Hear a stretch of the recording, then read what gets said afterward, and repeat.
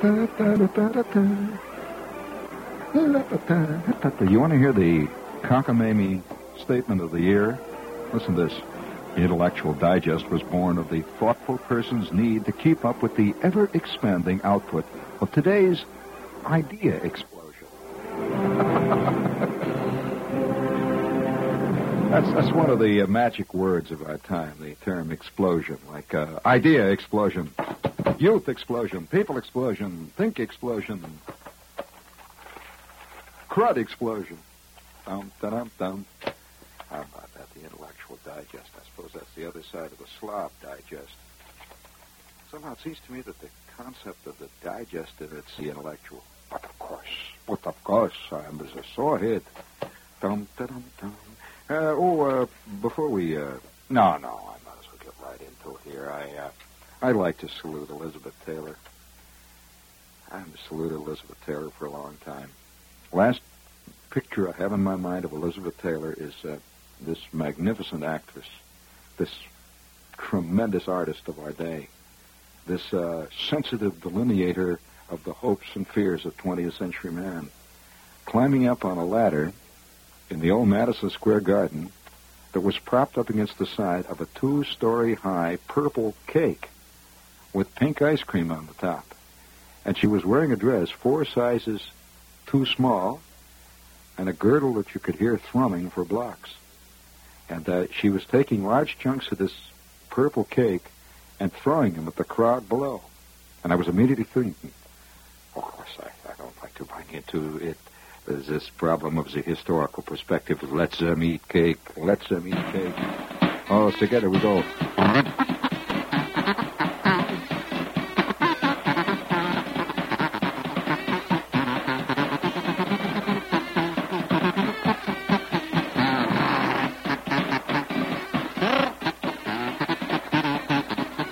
That's enough. Idea explosion. By the way, have you had any ideas lately as part of the idea explosion? What a great phrase that is. Holy smokes. I think I may have that done in cross-stitch. Have it put on a pillow or something, stuff it with goose down. The idea explosion. Let's put it this way. What is more close to what's actually happening is the bombast explosion. And we would like to salute Elizabeth, that little bauble. Well, how much did that trinket cost that she bought? $1 million some odd bucks? Yeah, something over $1 million, a big rock there. And I just think that's a real statement. But that's nothing. After all, it is a diamond. We have a little note just came in from Reuters, in case you're interested in the decadent world. Here is the latest news from the world of decadence. Christie's, the London auctioneers, today set a world record when they sold a rare porcelain Cap de Monte group of mice catchers for 140,000 francs or $32,558. Oh, wait a minute now. Don't look that way. Mice catchers. Ever seen a mice catcher? You don't know what is it, a mice catcher, don't you? Please, let's set the mood, if you will. A little mood music, please. That's a good enough mood. Thank you, Herbert. I was thinking of that. I read that, see, and I'm sitting there in the barber chair. You see, a lot of times today, I just go to the barber chair to sit. See, I'm sitting in the barber chair there, and this guy's hissing in my ear. And I have this very effete barber who works downstairs here at the station. A big change in the men's world came when they stopped having barbershops and they began to have hair styling salons. And the guy stopped being named Tony and became known as Pietro, and Mr. Tony, and so on. And there's this guy who, he used to be pretty straight. Now he walks around my chair and wears these little golden slippers, and he wears these pink shirts, and he hisses things in my ear. And if there's anything I can't stand, it's people hissing in my ear. And he hisses things like, "How would you like this sideburn?" And I said, "Come on, cut the hair, will you, Tony? I remember when you were straight, when you hadn't even been down on Greenwich Avenue. Come on, cut it out." And I enjoy going down there sometimes. You can get, at certain hours of the day, you can see thousands and thousands of tall, willowy young men leading their Afghans down the street. It's part of the city scene. It's very exciting. Would you like to salute that there a little bit there, please? And in between them are these tall, thin, leather-clad Cosmo girls.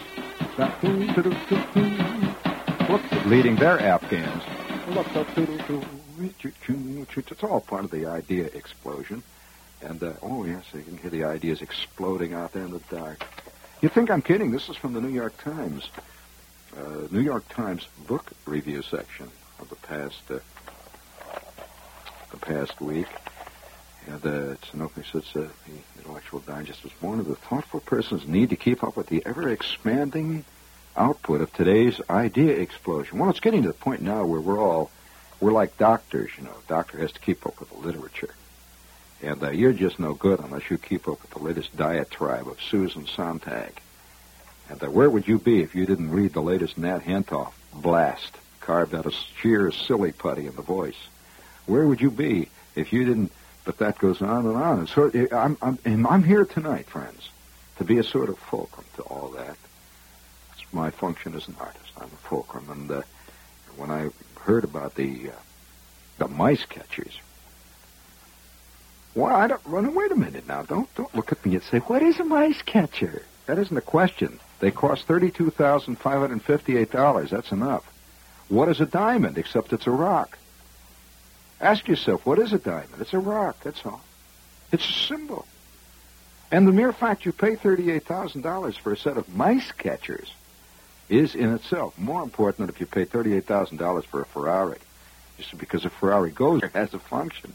And that's the point of porcelain mice catchers. No function whatsoever. In fact, they're traumatically ugly. And I remember, speaking of mice catchers, now, of course, word association and idea relationships have to do with the inner core of the mind, where the bad stuff lays. And some of the good stuff. And it's struggling to get out. Like they say, inside of every fat man is a skinny man trying to get out. And inside of every skinny man is a fat man hoping to be born. And it's like Chinese box puzzle. And inside of every radio show, they're like little raisins in a great pot of rice pudding fermenting on the stove. Hide the little commercials. Now, I'm going to tell you a very sickening story, and I hope none of you misunderstand it. In fact, I'm sure that all of you will. Yeah. Because, you see, most of you are city types, and you've lived well, now when I say city type, I mean you're people who are white-collar types. Has it occurred to you that there's a white-collar civilian who really doesn't, has never really contacted the grit and the grime of life? Well, when I was a kid, I really wasn't a kid, actually. I was in my formative teens. And, we believe all the time that the people about 15, 16, 17 are very sensitive. Oh, boy, they relate to everything. Well, they are, really, in a way. And they're open to any, if they allow themselves to be. In fact, I think people all their lives are open to any kind of an experience if they open up. But I lived in a town when I was a kid. Now, this is related to the mice catcher. When I read this thing, I'm sitting in the barber chair, and I read this piece about mice catchers selling for $32,000. And I looked around. There was Tony, the effete men's hair coiffure artist, tiptoeing around. And his friend, Mr. Leonard, at the next chair. They were tiptoeing. Once in a while, I like to see them. They dance a gavotte occasionally, where they touch hands and blow kisses at the ceiling. And it's it's kind of pretty. I like grace and style in life, and it's kind of fun. And especially when I noticed that the guy sitting in the next chair, you see, was a guy who looked like he was right out of a Class B gangster movie of 1932. Like Big Charlie the Toad. And he's sitting and this effete hairdresser was walking around trying to dress his four hairs. And Big Tony just sat there and looked at the racing form. He didn't know what was going on. But I read this little note about the mice catchers. I think of mice catchers. Mice catchers. And while he is buzzing with this little razor around my ears, I could see myself again. How many of you have ever worked in big industry? You know, I think this is one of the great unrecorded parts of American life. And yet millions of people are involved in it. Very few movies are ever set in really big industry. How many times recently have you seen a scene laid, let's say, in the sub-assembly line in the transmission plant at River Rouge in Detroit? Damn few. And yet millions of people are in this.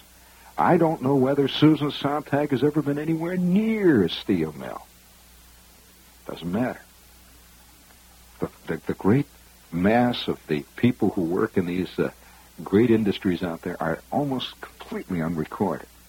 You rarely see, you'll read things about labor conditions, you'll read things like inflation, and you'll hear about unions, but you won't hear about the guys walking around, how it feels.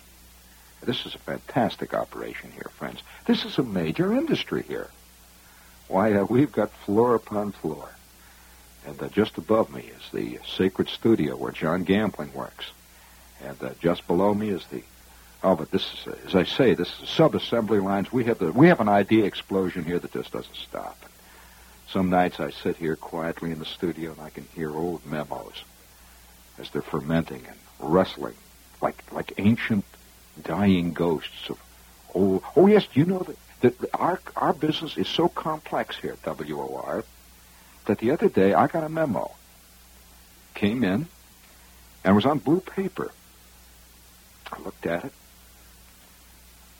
and it looked a little familiar, the name that was signed to it. And then it hit me.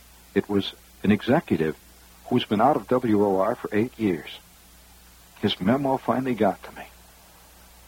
That's how complex our business is. It has to go through channels. And our channels extend all the way. Oh, this just goes around like a tremendous chain. In and out it goes. A vast interlooping, like an octopus sitting here. And I'm way out on one of the end of one of the lesser-known tentacles, sitting way down here by the suction cup. And once in a while I can see it glint in the octopus's eye. And then occasionally I feel a little tremor come along this tentacle. And I could feel the trembling of this mastodon of electronic communicative industry. And, you know, I don't know whether I should sell sleeping tablets, though. I mean, if you guys all take the advice of these people and went out and bought them, forget it. Where would my audience go? I mean, you know, we're self-destructive, man, I'll tell you, all the way down the line. And, you know, you can't ever grow out of what you started out as. You can't really.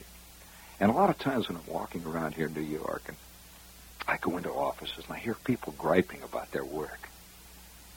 You'll go into a recording studio, for example, and the hardest work that the guy has done in like 10 years has been to thread an Ampex tape machine. And you hear him gripe, oh, what a thing. Oh, my back is killing me. Oh, this is really a backbuster of a day. Oh, man. And then you go up to the 23rd floor and there's a salesman who's, you know, he's complaining. He'll say, oh, boy, what a day. Do you realize that I had to cut my lunch short today? I had to cut it down to 2.5 hours today. I mean, man, I just don't know where to turn around. I've had 7 phone calls in the last hour. Well, whenever I hear this say, I'm reminded. I keep reminding myself. I keep saying, Shepherd? And then I look around and say, yeah. And I find myself griping too, see. I say, Shepherd? I say, yeah. Shepherd? Do you remember the 40-inch soaking pits? Instantly I'm hit. Do I remember the 40-inch soaking pits? Now listen, if you want to get to sleep tonight, friend, you better turn off this show. Because I'm going to tell you a terrible story. An exciting story. Have you ever talked to a railroad man? You know, being a railroad man is a special mystique. Railroad men are like secret lodge brothers. And being a railroad man has a whole world and a whole set of mores and a whole set of things and conditions. It's like being in the Army. You know, once you've been in the Army and you meet a guy who's ever been in the Army, you have a secret thing. You just say, you know how it was. And you'll say, yeah, boy. And all the others, no matter how much they read about it, they can't quite understand it. Well, you're listening to an ex-steel worker. Now, I'm going to tell you a story. You've heard about steel mills, of course, most of you. And very few of you actually know what a steel mill is like, what it is. What do you think it's like? How do you see it? Do you see it as those movies with the big, usually Bessemer converter they show? They'll show that. Or they'll show one of the big hot metal ladles. That's about it. That's what people think a steel mill is. Well, that's like thinking New York is the Empire State Building. Or maybe Grand Central. Oh, no. All of us who live in New York, we know what it is. It's a lot of things, man. It's 2 o'clock in the morning in Katz's. It's beer cans on 6th Avenue. It's the wail of the wounded and the cry of the siren on 57th Street as the injured are being carried away from the latest scene of disaster. It's Mayor Lindsay doing his shtick. It's Mario Procaccino doing his shtick. It's all of us. It's the whole big ball of wax. It's not one thing, it's 28 million things. It's all of it. Well, the steel mill was like some giant mountain range. When I was a kid, I lived in a steel mill town, and the steel mill surrounded the town. You could see it on the horizon. And you know, on a night like this, in the fall, especially, when the air was clear, and if you care to go out, you'll find it's an exceedingly clear night tonight. You could see the whole sky, especially up in the north. The sky would be lit with a glow, a kind of purple, red, orange glow of the steel mill. And you'd see the underbody of the clouds would just flicker all the time. So it was never really dark there. It was like there was northern lights constant. And by the way, speaking of northern lights, at this time of the year in the Midwest, in the northern Midwest, above the glow of the steel mill, above that dark orange glow, you can see the occasional flicker of the real northern lights. Have you ever seen northern lights? They move like a kind of a ghost-like white, strange, bluish purple. At first, you don't think you're seeing it. You just think, just moves. And 2, 3 o'clock in the morning particularly, you can see the northern lights. And this time of year, anywhere from August through probably the middle of November, is shooting star time. And so with the glow of the steel mill, that dark orange-purple glow, and above it the flicker of the northern lights, and then occasionally, there would be a moving shooting star. And then the eternal airplanes moving over this, constantly moving over the sky on their way into O'Hare Airport. And the trains roaring past in the night, carrying coke, and carrying pig iron, and carrying pigs in and out of Chicago, of all types, constantly. Well, that was the way it was, you see. There was just no other way. You didn't think in terms of waving fields of grain. You never thought in terms of the moon over the Wabash. This was Indiana, but not the Indiana they sing songs about.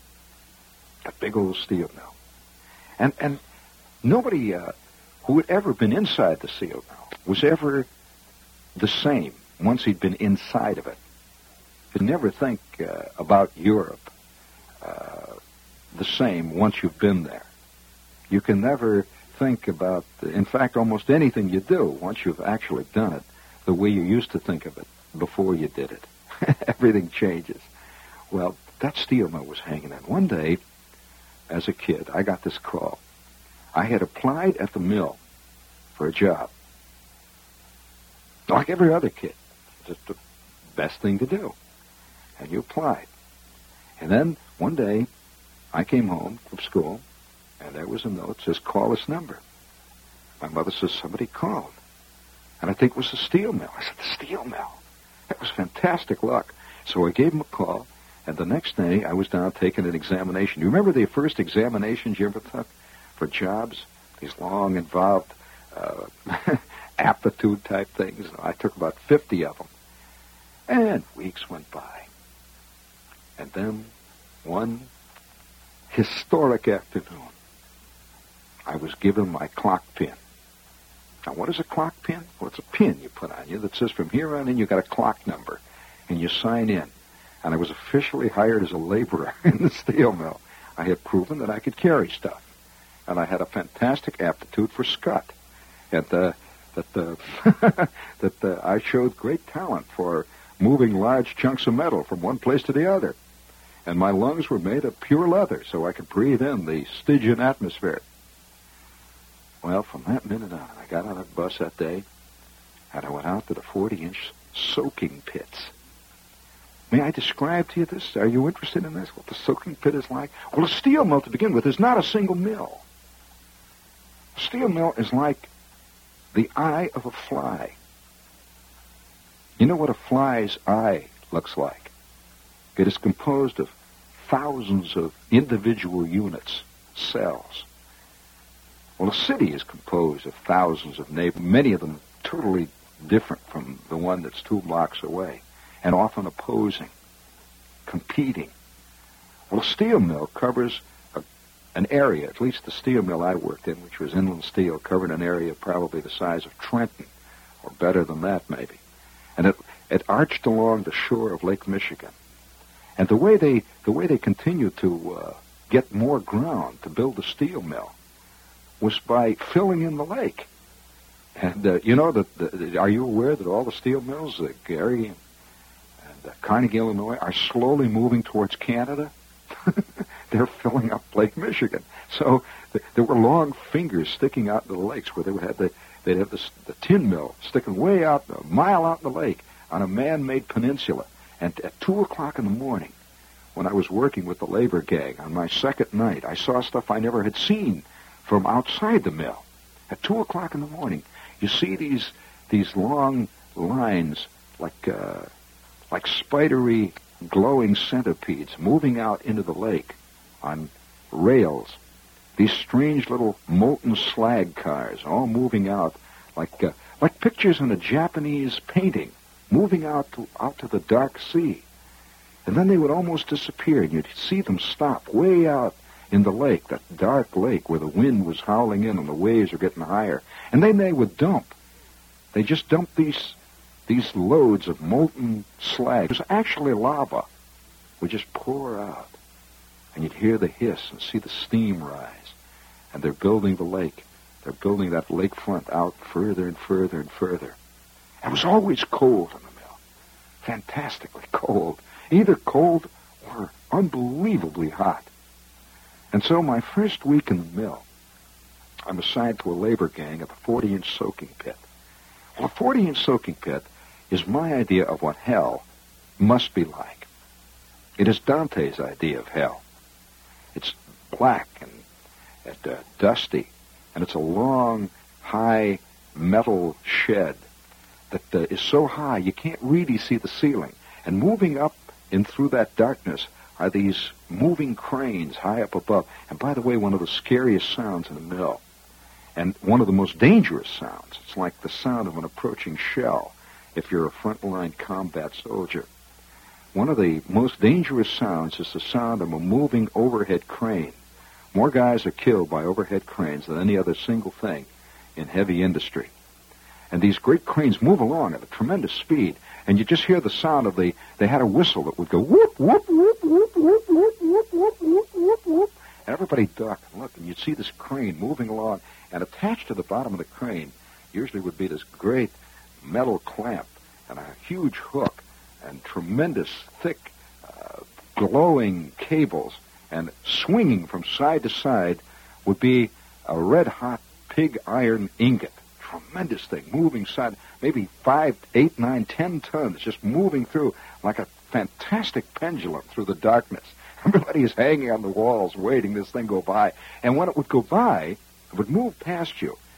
This thing was so hot that you would feel the searing heat from this ingot. Maybe you'd be 100 yards away from it. And the temperature may be down 15, 20 below where you are. It would get that cold. But you would feel this blast of searing hot air, dry hot air, and you'd feel the hair on your face when this thing went by. Oh, that's white hot. And then they would lower it down into the pit, you see. Boy, what a name. It's such a descriptive name, the pit, the black pit. The pit was a big hole in the ground. And they would lower this white hot ingot, tremendous ingot, maybe it was 10, 15 feet long, and about 4 or 5 feet square, solid white hot metal. And they would lower it down into this pit that's maybe 15 feet deep. And it would clank when it hit the bottom. Boom, boom. And they would release it. And you'd see steam and slag rise.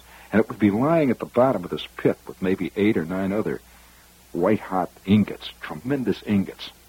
And the idea was that they would lie down in this pit there, and they would slowly dry off, slowly cool. Because if this metal cooled too fast, there would be millions of tiny cracks, and it would change the whole composition of it and the whole strength of it.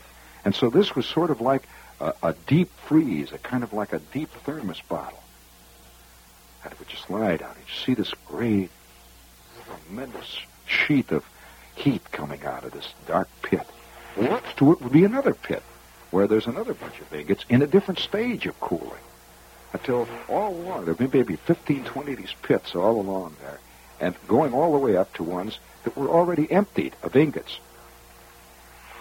My job, with about 10 other guys, was to be lowered into these pits, wearing wooden shoes and an asbestos suit. And we had a kind of scraper, and we would scrape the slag off the bottom of a red-hot pit.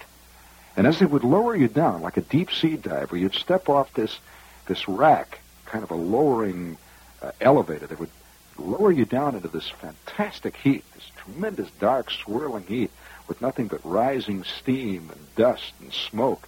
It'd lower you down into this pit, and you'd step off onto the floor of the pit. And by the way, the pit was always, it's heat electrically from inside so that it keeps the ingots from cooling too fast. And you'd step off onto this concrete heated floor, and immediately the wooden shoes would start burning. And you'd start chipping away with the slag. You'd chip the slag. Your job was to chip the slag off the bottom of the thing. You're chipping away in the black. You saw nothing but that dark slag. You're chipping, and you could see your shoes burning, and the smoke rising from your shoes. You had an oxygen inhaler, and you're breathing in this hot oxygen. And then they'd ring a bell. You were allowed 3 minutes in the pit. You'd step back onto the elevator, and they'd pull you back up like a deep-sea diver. There would be a guy on the top that would take your helmet off, which was a round oxygen inhalant helmet. They'd take your helmet off, and the next guy would go down, and you'd be allowed to sit there for 5 minutes. You had 5 minutes up and 3 minutes down all day long. Well, one day, sounds like a great job, doesn't it? Now you can see why I never gripe around here. Well, one day, guy called me into the office. I was about to go down. I'm a cool 17. See, I'm a grizzled, hardened worker in the 40-inch soaking pits. And the foreman called me and said, "Listen," he said, "I'm going to send you down. So I'm going to send you down to the shipping end." And he said, "Don't suit up today. I want you to wear safety shoes. I want you to wear a hard hat and better a pair of the blue safety goggles. But don't suit up. And I want you to wear asbestos gloves. Go down to the shipping end." I said, "Okay." I take my lunch bucket, and all the other guys are getting their asbestos suits on and their oxygen inhalants, and I go clunking off down towards the shipping end. Well, that was a good 2 miles away. And I'm walking along through the great racks of roaring relays. They had tremendous relays that are exploding and booming, because all of this mill, you see, is electrically operated by some monster, some King Kong somewhere. And every 5 minutes, you'd see this whole bank of relays go boom, boom, boom, and the sparks would fly out, and more ingots would come moving down to the overhead cranes through the darkness, and I'm moving out into the lake. You see this 40-inch soaking pit mill stuck out into the lake on a long peninsula that had been built out of lava. And because it was way out in the lake, you could smell the fish. It's a strange combination of total machinery and complete nature. You'd smell fish, and you'd smell the water, and you'd smell the north woods. You'd also smell diesel oil. You'd smell the electrically charged ions that were floating around from the exploding relays. You could smell the heat from overheated copper, and you could smell the smell of heating asbestos. And you'd see once in a while the exploding tremendous flash in the air when somewhere off in the distance somebody had tapped another heat. And by the way, that's a whole subject of another show, working in the open hearts when they're tapping heats, which is what you mostly generally think of when you think of a steel mill movie or something. That's called tapping a heat, by the way, and is one of the most tense moments in all the steel world when they tap that heat. And I'm walking way out into the ocean. You know why I'm telling this story tonight? It's funny. This whole train of thought was set off by reading that little item of the mice catchers. The whole train of thought, and I'll tell you what the connection is. I am walking through the steel day. I remember the scene so well because it was the first time that I was ever reading on my own in the mill. No longer am I connected with this labor gang. Have you ever been in a labor gang? And you know, if you've ever worked in a labor gang in a mill like that, this is a machine, a team, actually a team, and they work on tonnage. And if you are a weak link in that team, oh man, these guys I'm now on my own. I've been sent down to the far end, to the shipping end of the 40-inch soaking mill. Well, I'm walking through this long, long mill. Now, I'd been through the mill, this particular mill, before, but the first time now I'm going down to do a job. Well, I'm walking through this mill, and they had, in the middle of the mill, right in the middle of the 40-inch soaking pit building, they had a steel mill commissary. Now, this is a scene I'm sure none of you have ever seen. Steel workers at this is all night work, by the way. It's now 3 o'clock in the morning. And they're in this little room that's made out of, like, battleship gray metal. And here these guys are all sitting close together, maybe 150 of them, all jammed in this little tiny, overheated room, eating bowls of ice cream out of big soup bowls. They had tremendous soup bowls, and they would serve them ice cream, strawberry ice cream, that was put in soup bowls, and black coffee. And they're covered with dirt and crud. These guys have got grease. And half of them, you can hardly see their eyes because they're looking out of this thick coating of dust and grime and crud. And they're sitting there shoveling in this strawberry ice cream and wearing their safety goggles, the blue goggles up on the top of their head, and all around them. And this is the first thing that hits you about a steel mill. Once you've heard it, you will never forget it. All around you, you can just feel the ground moving up and down. There's this tremendous vibration of moving cranes and this almost a subterranean earthquake of the sound of the rolling mill, which is right next to you, turning out the 100-inch plate mill. And these people, they live out their lives hardly able to talk to each other, except by sign language. Just tremendous movement of the ground up and down. The sound is so all-inclusive, and the smell is so all-inclusive, that the entire world of the steel mill is a self-contained world, almost like a great globe of bubble gum, just sort of containing everybody within it. Sound, smell, and work, and sweat, and dirt, and safety goggles. Danger, all the time, danger. Always the little feeling way down deep in the pit of your brain that any minute now something's going to run over you, something's going to pour, or something's going to explode, or something's going to blow a fuse, or one of the wires is going to break, or one of the cables is going to fray. And always that fantastic sound of enormous machinery is boom, boom, boom. Wow. Well, I'm walking on down now. I had my ice cream. And now I'm in the office. And now, whenever I think of the word office, you know, there's a warm quality to the word office. An office is kind of a home. And the offices that you have in New York, though, are very temporary homes. People move in and out of these offices in New York. And they're kind of, there's a pastel quality to them, the pale colors, and the tall, thin girls that come from out of town to work the pink phones, and the salesmen that get transferred in and out. But I'm going to tell you about a different kind of office, a real industrial office, a working office in a steel mill. And it was my first night working in that office. I walked down to the far end, and here is this steel door on the wall of the building. I open it up, And I'm now in the office where I'm going to spend the next week working with these men. And all 5 of them look up at me. It's 3 o'clock in the morning.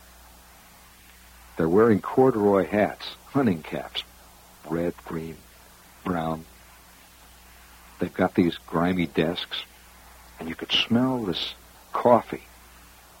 The coffee pot that had been on since probably they first began to make steel in America. This coffee pot had been started roughly 5 years after the first Pilgrims landed, and it was never stopped. 3 shifts a day. 6 guys would come into this office on each shift. 6 guys would leave. The same 6 all the time. Each one was well over 100 years old, these men. And you could smell this coffee. It was just, everything permeated. It was permeated, the air with coffee and the smell of old salami sandwiches and old files full of ancient shipping slips and the smell of ink and corduroy jackets. And these 3 guys were just sitting there at the desks. The other 3 were out checking, which is something they always do in these offices.